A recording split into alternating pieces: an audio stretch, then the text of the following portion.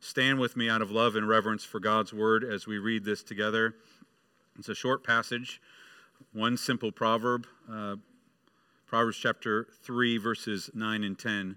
So hear now God's word, for this is indeed his spoken word. Honor the Lord with your wealth and with the first fruits of all your produce. Then your barns will be filled with plenty, and your vats will be bursting with wine. Let's pray together. Father, we do pray that you would help us to hear your voice this morning as you speak to us from your word. Father, we do pray that you would set us free from a love of money. Would you help us to delight ourselves in you, our great giver, our great provider. Thank you that you have been so gracious to us, and would you be gracious to us yet again by speaking to us clearly. And we pray this in Christ's name. Amen. You may be seated. Money has great power and influence over our lives. The 19th century journalist Joseph Pulitzer, from whom we get the name the Pulitzer Prize, he was quoted as saying this. He says, "Money is the great power today. Men sell their souls for it. Women sell their bodies for it. Others worship it." A contemporary writer said this, "Money gives you the power to do whatever you want to do.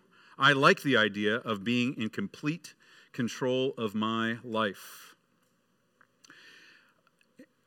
And I think if we're honest and we evaluate much of our life, it seems like often our lives are centered around the topic of money or wealth, either the acquiring of it so that we can do what we want with it, or the spending it, the use of that money. But money is a cruel master. Money can enslave, and God is gracious to speak to us so that he might shift our eyes from our money to our maker and from the gift to the giver. And that's what we would hear this morning from Proverbs chapter 3, is that our generous God gives generously to us. And so we must honor him with our wealth. Our generous God gives to us generously, so we must honor him with our wealth. Just a reminder of where we are, what we've considered over the past couple weeks to kind of set a context for this passage, which I think is helpful. As we just said, this falls on the heels of Solomon telling us to trust in the Lord with all of our heart. And if we evaluate our hearts, the issue of money is a battleground of trust, of whether or not we will have enough, what we ought to do with money when we have it. And so it is fitting that Solomon begins with this issue that is so near and dear to our hearts. But also last week we looked in the book of James and we considered how God's word or God's law is the law of liberty, that God seeks to deliver us from the enslavement of our sins, to set us free from the bondage of our way of living. And so as we approach this, we ought to also consider the fact that as we hear this, that there's an aspect that our God wants to set us free from something to himself, to something that is freedom. And so there is freedom in honoring our God. So let's consider this. This is a short enough passage. We really don't need any kind of outline, but we'll do it anyway. We'll split it into the command and then the promise. So it begins with the command. He says, "Honor the Lord with your wealth and with the first fruits of all your produce." So when he talks about wealth, you can kind of tell from the context of what Solomon writes in both of these verses that this is a farming farming society or agrarian society. He's talking about the first fruits of your produce. He's talking about barns and vats of wine. And but this wealth is a means of provision. It is we tend to think of wealth both of what God provides for our everyday needs, but also the what remains after our needs are met. A wealthy person is one who has something that is left over after his needs are met. And God is saying, honor the Lord with your wealth, with both what you have for your needs, but also what is left over. But he also goes a little bit further than that when he says, with the first fruits of all your produce. So a farmer would prepare the soil. He would plant the seeds. He would make sure the seeds were watered. He would wait months. He would watch the weather. He would make sure that the land, the garden was cared for. And then finally he would see sprouts after a long period of time. And the first fruits were the first bit of the crop after a long wait, a long amount of working and waiting. And what God is saying, honor me with the first fruits of your produce. What he's saying is from the first of what you receive until the last of what you have left over, all that you have, honor me with that wealth. And he says, honor, that word honor gives the sense of giving priority to. Everything that we do must be to please him. And the reason is, if we were to see throughout Scripture, it's because everything that we have it belongs to the Lord, and he has given it to us out of his bountiful generosity. And so what he's saying is, all that you have is from me, from the very first sprouts to what is left over. And so honor me with that. There's a stewardship principle that's in play here. A steward is somebody who cares for something that is not their own. A master would entrust something to a steward, and the steward needs to consider how the master would want it to be cared for. And our God says that all that you have is from me. It's to glorify me, and so care for it as I would care for it. But if we do, then he says, then your barns will be filled with plenty, and your vats will be bursting with wine. Our God meets our faithfulness with abundant provision. He's promising to do that. He says, your barns will be filled with plenty. You will have plenty left over after you honor me with what you do. But he even goes further than that. He says, your vats will be bursting with wine. So when they would collect the grapes for a grape harvest, they would bring them to a wine press. And a wine press, they would place the grapes there, and then they would wait, and then they would trample on the grapes. And then the juice from the grapes would go down these channels, and they would be collected in vats. But Solomon says here, it's not there in our ESV, but he says, your vats will be bursting with new wine. New wine was wine that was made from the juice of grapes that it was juice that had come off the grapes before they had been trodden.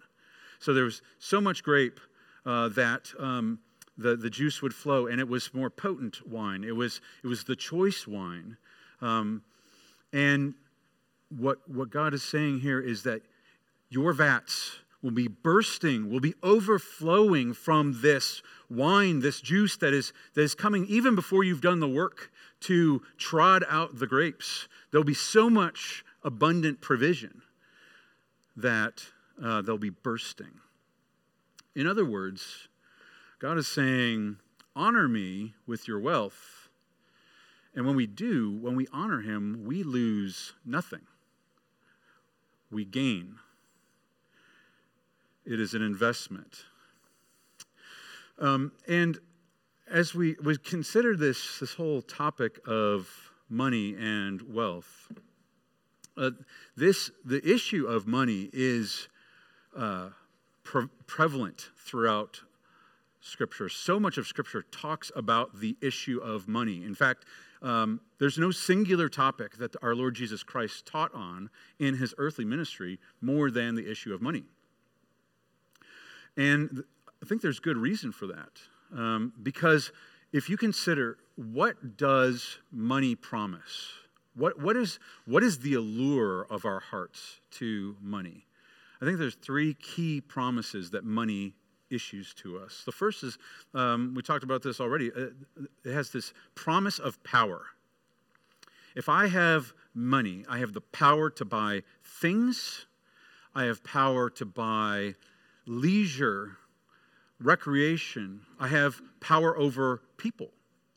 I can pay somebody to do work for me. I can control their behavior by my money. And so it also has the promise of relationships. Proverbs 14:20 says, "The poor is disliked even by his neighbor, but the rich has many friends." We delight to be around somebody who has money. They might give us some of it. They might bless us. We might be able to reap from their reward. But also has the promise of security. Proverbs 10:15 says, "A rich man's wealth is his strong city, but the poverty of the poor is their ruin." And Proverbs 18 says, "A rich man's wealth is his strong city, and like a high wall in his imagination." If I have this money, if I have this, robust investment retirement account, I will be safe. I will be secure. I'll have no need. But we know that money makes these great promises and yet is unable to perfectly deliver. And we look to money to provide these things when God himself is the one that we ought to be looking to for these things. God himself is the one who is all-powerful, who governs our relationships and teaches us what is to love, who promises to be our high tower, our strong tower. And so at the heart of it is this battle for a love of God versus a love of money. The heart of the love of money is ascribing to money and wealth the things that our God ascribes to himself. And the reason we do it, beloved, is because money is tangible. We can grab hold of it. We can deposit it. We can control it. Money promises us the control over these things in our lives rather than yielding control and following the will of our God. And yet, we know that money is a cruel master, that money enslaves. And so Scripture is, again, kind to us, again and again, when it says, those who desire to be rich fall into a trap, and that the love of money proves to be a snare, because God himself will not compete. He will not compete with our money. He won't say, well, you can love your money and you can love me. He wants our whole heart. He wants all of our trust. He wants our full-throated praise. And that's why Jesus said, you cannot love God and money. You can't. You will either love one and hate the other, or hate one and love the other. But we have to be clear, it's not money that's the problem. It's our hearts. It's our love of money. Money itself is amoral. It is not moral. All that we have is from our great God, the God who is the creator God of all things. He has given it to us. Scripture is clear that God makes one rich and makes another poor. He is sovereign even over those things. And here in our passage, our God says, honor the Lord with your wealth. So if we can honor the Lord with our wealth, then wealth has the potential to do good if we use it as God intended it. So what does that mean? What does that mean to honor the Lord with our wealth? How do we do that? And I think we have to start by focusing on God himself. That God is the great giver of all things. He is the great creator. He is generous. He lavishes on you and me everything that we need. He provides for us in every way that we need. He is benevolent. He does this for both those who love him and those who do not love him. He is generous and kind to all. But as we focus on the giver, we ought to recognize that we have been gifted with all that we have, and that gift ought to result in thankfulness. And thankfulness ought to result in worship. And worship ought to result in imitation of our generous God. So a heart of generosity is at the core, it's the fruit of recognizing what we have been given. And we ought to look to the Lord Jesus Christ, who was the perfect image of generosity, because God gave his Son for us. Not because we deserved him, not because we wanted him, but because he was generously caring for us. And the Lord Jesus Christ, 2 Corinthians makes clear that the Lord Jesus Christ, though he was rich, though he was co-eternal with the Father, all things created by him and for him and through him, all of heaven's riches, he became poor for our sake. He chose not to be born into wealth, where he would be worshipped and lavished with gift upon gift. He chose to be born to a poor family from Nazareth and to experience poverty, so that by his poverty, Paul says, we might become rich. We might taste true riches, so that we might be delivered from our love of money. And so, looking at Christ, our thinking must be recalibrated when it comes to wealth. We ought to see that all that we have is passing away, that this is not true riches. The true riches are lasting riches in Jesus Christ, and those have been given to us, and they can't be taken away. And so, but with that view in mind, it ought to transform the way that we use what God has given to us in this life. We use our earthly riches to honor our God. And as we consider that, there's really two aspects to that. One is the acquiring of our wealth and the using of our wealth. So God provides for us, but he provides for us in many ways, but ultimately and primarily through our work. Through our work. So we honor God through our work. 6 days you shall labor, and a workman is worthy of his wages. So our God calls us to work. He calls us to avoid those things where we would acquire wealth by dishonest means through theft or its twin sister, laziness. He would have us work with all of our heart.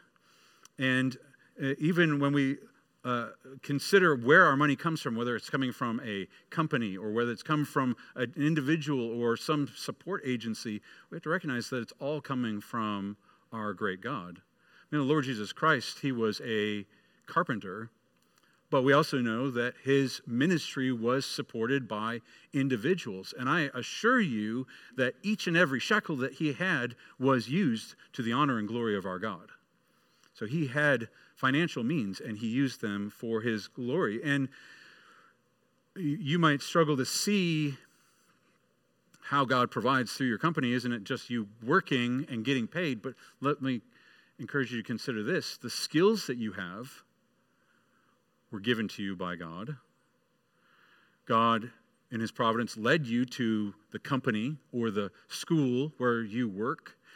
God brought about the pleasure of the hiring manager to hire you. He works through you as you faithfully execute your job, and he provides for you through the compensation plan of your company, even while the customers or taxpayers, he is causing them to support your company or your school or your government office, whatever it may be. God is the one who is providing for us through our wealth, or through our work, but he is calling us to do it. But when we do, so often our focus with work is to acquire wealth, is to try to get as much as we have. And Proverbs 23 says, do not toil to acquire wealth, be discerning enough to desist. Don't wear yourself out to be rich, another translation says. It's not about the acquiring and the hoarding. It's about using the gifts the Lord has given to you, and the Lord blesses you in the midst of that. So there's the acquiring of our wealth, but then we have to focus on the using of our wealth. And it has to start with a degree of awareness. For many of us, the idea of budgeting or planning, particularly with our money, is distasteful. But wisdom demands watchfulness. Our hearts are careless. Our hearts wander. God would have us be wise. And God would have us honor him, so we must plan. And we must consider what God says for how we ought to use our wealth. And throughout Scripture, we can see that categorized into two areas: how he wants to use our wealth for the benefit of others, but also for the benefit of ourselves. So when we talk about benefit of others, it begins with the aspect of tithing or giving back to our God. In the Old Testament, there were strict rules for how the Israelites were to give to our God. He would speak of the tithe. He would speak of first fruits, so the first portion of what they received, the first hope of God's provision, they were to give back to him. In the New Testament, we read it from 2 Corinthians. I believe that it's a more stringent requirement that God gives to us, because in the Old Testament, it was follow these rules and you will be set. In the New Testament, Paul says, each one of you must consider what you ought to give.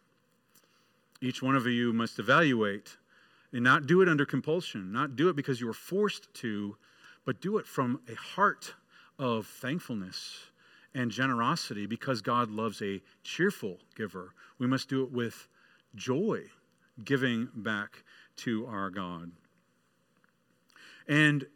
But throughout Scripture, including this passage here, whenever we honor God through our giving, he promises blessing. A passage in Malachi, God says, test me and see if I don't open the windows of heaven to bless you. See if I don't do it. I promise I will do this. Test me in this. And I think this is the initial battleground, financial battleground of our hearts, is whether God says, give back to me from what I have given to you.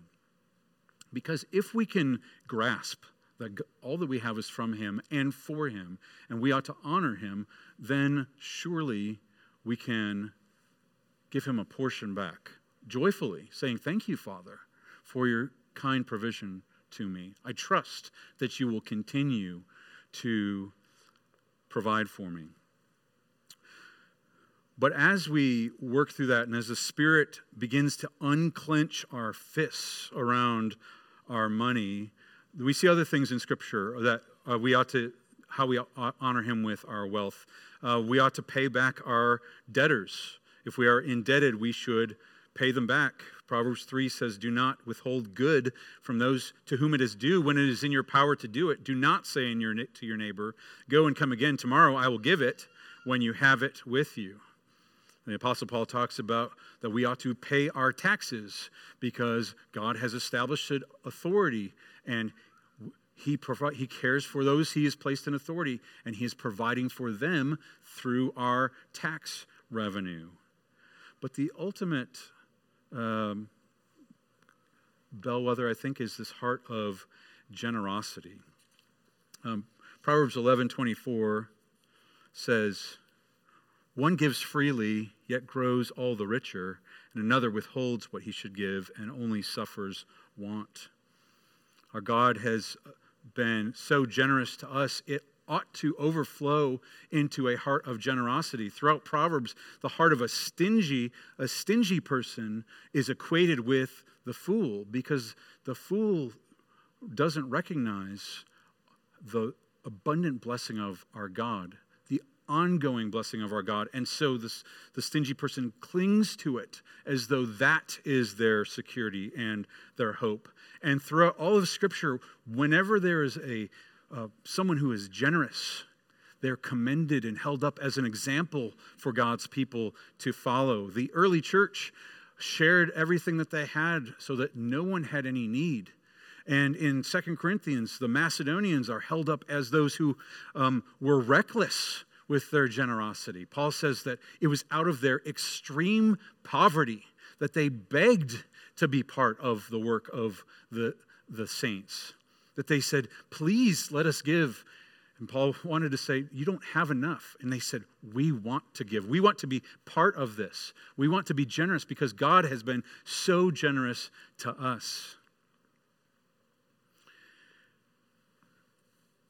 And so, brothers and sisters, I would ask you, if you evaluate your heart and your with respect to money, and you look there, do you see a spirit of generosity in your heart? Because I know of no clearer evidence that you are able to trust in the Lord with all of your heart than if you have a generous and cheerful heart to give away what He's given to you. I know of no clear evidence that you have been able to break free from the love of money than a heart of generosity, even a heart that works to be generous. And beloved, you may have heard this from me before, but that has been our desire for Zion Church. Not just individually, yes, individually, but also as a church as a whole. You need to know that your elders consider how we can best steward the money that the Lord provides for this church through you. We want to be wise with each and every dollar, and we want to honor the Lord with our wealth, and we know that that means being a generous church. And that generosity is only possible as God's people are generous.